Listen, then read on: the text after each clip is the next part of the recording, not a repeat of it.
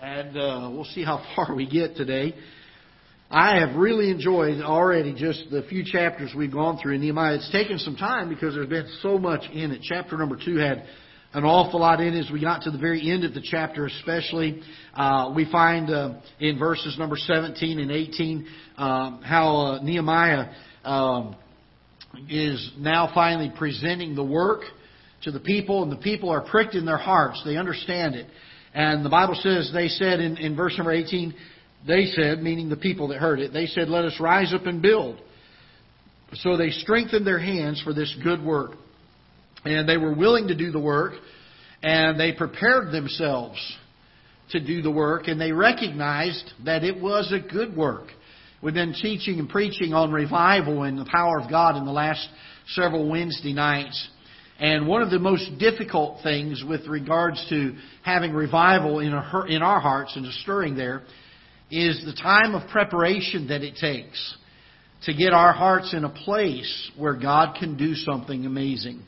I'm reminded of the disciples when Jesus ascended up into heaven. He told them the Great Commission, and we preach on the Great Commission an awful lot about going into all the world and preaching the gospel to every creature. But He did tell them, He said, "But I want you to tarry in Jerusalem until you be endued with power from on high." And so for the next several days until Pentecost came, they met in an upper room, and there were about 120 of them or so, and they prayed together. And the Bible says they were in one accord in prayer and supplication. And the women also were with them. And so they were praying. And the Bible doesn't tell us what they were praying for, but I think within the context, it certainly would be safe to say that at least one of the things they were praying for was for what God had promised, or what Jesus had promised was going to happen. And that was for the Spirit of God to come upon them. If you could put yourself in the disciples' shoes for a minute and realize that they have seen all the things that they saw. They saw the miracles of Jesus. They were in the boat when the storm came and Jesus said, "Peace, be still." They were there when Peter stepped out on the boat and walked out to Jesus, who was walking on the water. They saw these things. They saw Him bring the dead back to life when He yelled out to Lazarus, "Lazarus, come forth." And here he comes out of the grave. These disciples had seen all this. And then Jesus tells them, He says, "I'm leaving, I'm going, and now I want you to take what you've seen, what you've heard, and I want you to go into all the world. I want you to preach it to every creature." Can you imagine how excited they were to go do that? I mean, if we had been there, if we had witnessed it with our own eyes and seen and handled Jesus with our own hands and had been around Him, the joy and the zeal, the excitement we would have to be ready to go. And I'll tell you, I've been in church services where all that we did was hear about what God had done. And I've left there so charged up I was ready to go. Could you imagine being in the presence of Jesus Christ? Hearing Him say, "Go into all the world." And these folks are chomping at the bit to go. But He told them, He said, "Don't go yet. I want you to wait until you're endued with power from on high." They prepared themselves for the move of God that came on Pentecost. They went and gave themselves to prayer and to supplication. They spent the time fasting and praying and seeking for God. And I think that some of the great failures, in fact, John R. Rice said it best, I believe. He said, "In my life, all of the failures of my life have been prayer failures. I failed to pray for it. I failed to pray and ask God for these things." And he firmly believed that every failure in his Christian life was the result of a prayer failure. I'm not so sure that he's wrong on that. I believe that there's an awful lot of failures in our lives that are coming back to the thing that we're not really prepared for what God wants to do in us. And so these folks, they prepared themselves for the work. They realized it was a good work. And in verse number 19 and 20, we find that they got some ridicule from Sanballat, Tobiah, and Gershom. And verse number 20, I like Nehemiah's answer. He says, "Then answered I them and said unto them, the God of heaven, He will prosper us." What does it take to stop you? We ended with that last week in our Sunday school class. Does a little bit of ridicule, does a little bit of somebody getting on to you and saying, "I don't believe that you're doing right. I don't believe that God is doing this in your life." What does it take to stop you? I'd like to think I have a pretty tough hide. And that if somebody ridiculed me, gave me a hard time, really sunk their teeth into me to try to get me to quit, I think I'd try to keep going, just pursuing after that. But I often wonder, until that time comes, I wonder what would happen. Would I be ready and willing to continue in spite of the persecution? Or would I quit? Would I say it's too much, it's too tough? So I like the end of Nehemiah is just a normal man, by the way. He's not this great spiritual leader. He's not the big priest that people look up to for spiritual leadership. He's not a prophet. He's just a cupbearer to the king. He's just a normal man. And that's one of the things I find amazing about Nehemiah, is that God can take somebody just a usual, normal, ordinary person, and He can do something extraordinary through them, through His power. And all we have to do is be willing. All we have to do is say, "Yes, Lord, I'm willing." And Nehemiah is one of those men. So that brings us down in verse number 20. He says, "Therefore we His servants will arise and build, but ye have no portion nor right nor memorial in Jerusalem." In other words, Sanballat, Tobiah, Geshem, you're not going to have any prominence. You're not going to have whatever leadership or prominence or esteem they were held in at that day, and they had some apparently. He said, "You're not going to have any. When we get this all done, you're not going to get the credit for it. You're not going to be the ones that people look to and say, 'Boy, these people helped lead us to this.'" He said, "You're not going to have any portion in this. When we're done, people are going to understand that it was God and God alone who did this." And we get to verse number 3, and I love chapter number 3. And you read it, and sometimes you think, you ever try to read through, when you're reading through your Bible, you ever go through the genealogies and think, why in the world am I reading all this? There are some good things, even in the genealogies. There's little tidbits and things in there. Chapter 3 is a lot of so-and-so did this, and he did this to this portion, so-and-so did that, and he did that to this portion. I want to teach a couple things, first of all, about that, and then I want us to look at, there's something very unique here.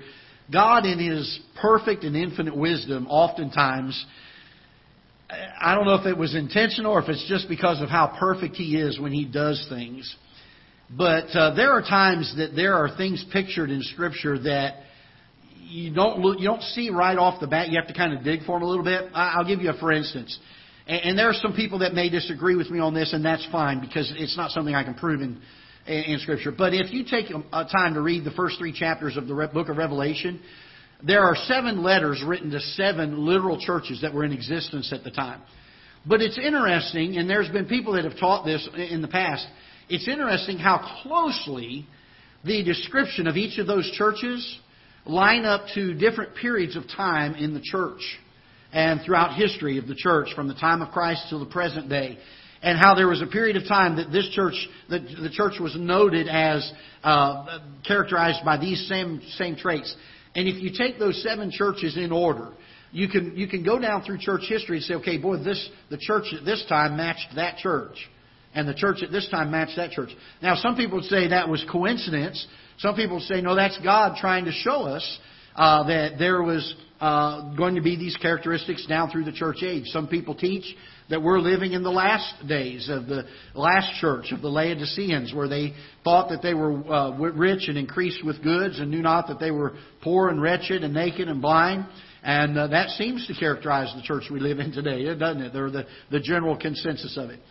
And you may believe in that or you may not believe in that, and that's fine. But it's interesting to note that there are oftentimes in Scripture that whether God intended to or not, it seems like they line up that way. And there's some pictures that are given in there sometimes that, and I'm not going to try to over-spiritualize Scripture, but it's interesting to note. And I just am going to make the note and we're going to move on. But I want to see a couple of things here. Let's start in verse number 1 of chapter 3. Then Eliashib the high priest rose up with his brethren, the priests, and they builded the sheep gate. Now, interesting to note that the sheep gate is the first one mentioned. They sanctified it, set up the doors of it, even unto the tower of Meah. They sanctified it unto the tower of Hananeel. And next unto him builded the men of Jericho, and next to them builded Zachar, the son of Imri. Now, you're going to see this phrase, and next unto him, or and next unto them, over and over and over and over again in this chapter. You say, Brother Greg, why is that important? Because these people, the Bible said in chapter number 2, that these people had a mind to work. That they set themselves forward. The Bible says in verse number 18 of chapter 2, and they said, let us rise up and build. So they strengthened their hands for the work. They came together all in one accord when they saw the need. There was a need that God had that He wanted them to do. There was a work that He had for them to do. And the Bible says that they all came together to do it. It wasn't. There's a thing that is taught oftentimes when we go to Bible colleges or Bible conferences, and pastors go there a lot of times. And the thing that is said oftentimes is that in our churches, typically, you have about 10% of the people that do 90% of the work. And you have about 90% of the people that do about 10% of the work. And the truth of the matter is, in the day that we live, oftentimes in churches, that holds true. I'm thankful our church is a lot better than that. Boy, our people just seem almost overly so come and say, Pastor, what can we do to help? But typically in our churches today, that's a general rule of thumb for people. And I love what this book talks about, or this chapter talks about, where it says that next to them built so-and-so. Next to them, next unto them. And right down the line. And we see everybody from the priests, which is where it started. I think that the religious leaders ought to set the examples. I believe there's a lesson taught here of spiritual leadership. Not that they're any more important than anyone else, but because of the office they hold, they are an example, whether they want to be or not. There's something that they are to emulate with being Christ-like, to let people look and say, this is what God wants in our lives, that we ought to live this way. And so they sanctify. It's interesting that you see this. They sanctify their work. They set it apart. They make sure it's clean for the work of the Lord. And so we find that they do this. Verse number 3. But the fish gate, so the next one is the fish gate, did the sons of Hasaniah build, and who also laid the beams thereof, and set the doors, and the locks thereof, and the bars thereof. And next unto them repaired Merimoth, the son of Urijah, the son of Koz. And next unto them repaired Meshullam, the son of Berechiah, the son of Meshezabeel. And next unto them repaired Zadok, the son of Bana. And next unto them the Tekoites repaired. Now notice this.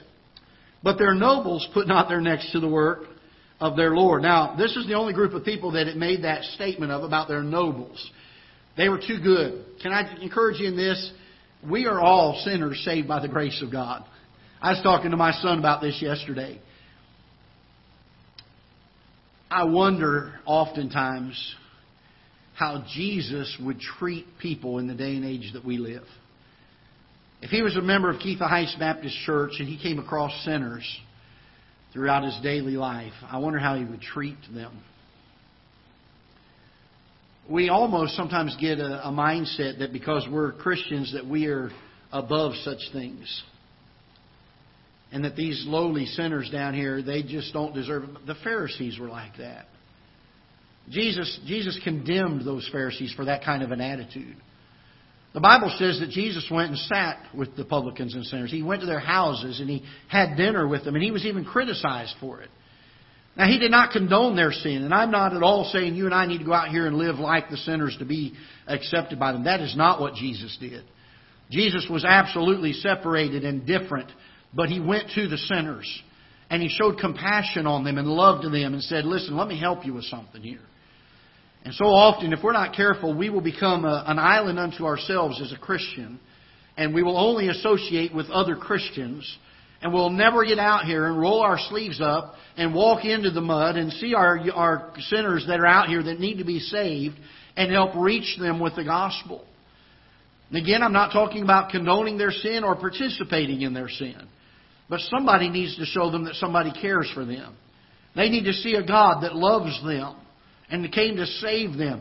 Because I'll be real frank with you, I'm glad somebody did that for me one day.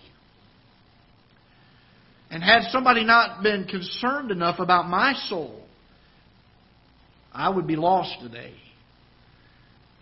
Jesus didn't come so that he could win the righteous. He said he came to seek and to save that which was lost. He didn't come to bring the righteous to repentance. He came to reach out to the sinners. And I want to encourage us as a church, don't ever be too good to go to someone who's lost. I don't care how wicked their life is. And love them to Christ. And show them the gospel. Be a testimony to them. Show them the love of God. Show them the separation and the sanctification that God has put in your life. Show them the joy of the Christian life. I like what Brother Kenny said. You get to where that fire just burns inside of you. You just can't hardly contain it. I think that's great for Christians to see, but even greater for someone who's lost to see. I want to encourage us in this, that we not get to the place where we think we're above such things. These nobles put not their hand nor their necks to the work. Verse number 6. Moreover, the old gate repaired Jehoiada the son of Pezet, and Meshullam the son of Besodiah. They laid the beams thereof, and set up the doors thereof, and the locks thereof, and the bars thereof. They didn't do the job halfway. Another lesson. They didn't do the job halfway. Can I encourage you in this? God always deserves our best. You say, Brother Greg, I can't do what somebody else can do. No, but you can do your best. You can give it all. I'm thankful that when Jesus told the parable of the talents, that the man who only had 3 talents and got 3 more received the same commendation from his master as the one who had 5 and gained another 5. Well done, thou good and faithful servant. The criteria was not on the prosperous servant, but on the servant that was faithful. I cannot do all the things that other preachers can do. And I may not have the same talents that other preachers have. But there's one thing I can certainly do as good as anybody else, and that is I can be faithful. And by the way, the same holds for you. You may say, Brother Greg, I don't have any talents. God didn't give me all this thing. I can't be used. But you can be faithful. And you can give the very best that you have to the Lord. We oftentimes seem to give God the leftovers. We give Him the token of our time. We give Him the token of our energy. We give Him the token of our life. God, I'm going to do what I want to do, and when I get done, whatever I have left, it's all yours. Instead of saying, Lord, I'm going to give it to you first. This group of people in verse number 6, they want to make sure that it was thoroughly done. I mean, they did it all. They set the beams, they set the doors, they set the locks, they set the bars. When they were done, the job was finished.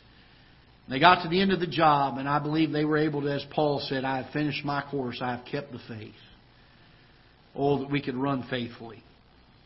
Verse number 8. Next unto him repaired Uzziel, the son of Herahiah of the goldsmiths. Next unto him also repaired Hananiah, the son of one of the apothecaries. I think that's an interesting verse. Here you got the goldsmiths. These are highly skilled, highly trained, highly talented metallurgical men that are craftsmen beyond measure.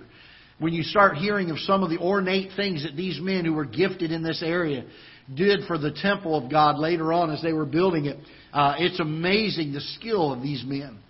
And they said that these goldsmiths, these men that were highly looked to and said, boy, these guys are really talented. They've got a lot of gift with them. And then you got the apothecaries. These are the people that are they're keeping the store. They're helping try to keep people well. They're maybe not quite as skilled as the goldsmiths. Can I tell you this? God can use all kinds. Some of us look and say, boy, I just wish I could be like that person over there, because if I was, I could do so much more for the Lord. No, bloom where you're planted. We taught our young people this week at Vacation Bible School on day 2 that God had a plan for their life. And it was different. It wasn't the same as the person right next to them. And God's plan for your life is not the same as it is for mine. But He has a plan. And you can't look at it and say, boy, I wish God had a different plan for me. No, rejoice in the one He gave you. And do it. Bloom where you're planted. And I like that God puts this in Scripture in verse number 8. Now, I want to give you, we're not going to get into this. We're going to have to wait until next week. I've got something so exciting to give you out of chapter number 3, I can't hardly contain it. And if I go a whole week without telling somebody, it'll be a miracle, because it's pretty exciting. So don't miss next Sunday. All right? as they used to say on the old-time radio show, the same bat time, same bat channel. Boy, don't miss it. I'm so excited to show this to you out of chapter number 3. It's very, very encouraging to me. And so we'll do. I was going to try to get to it, and there's no way we can get it done by the time we need to. So we'll save it for next week. All right. If the rapture happens, we'll let the Lord teach it because He'll do a lot better job at it than I will anyway. Okay. All right. Let's stand together and be dismissed. Father, we're so thankful for Your Word. We pray that You'll bless it and use it in our lives. Father, may we learn from it. I pray that You'd help us to yield ourselves. And Father, those areas that so often we just take for granted that we're going to keep those to ourselves. We're not going to give those to You. Lord, may You even help to prod those little things out of our lives. Help us to see them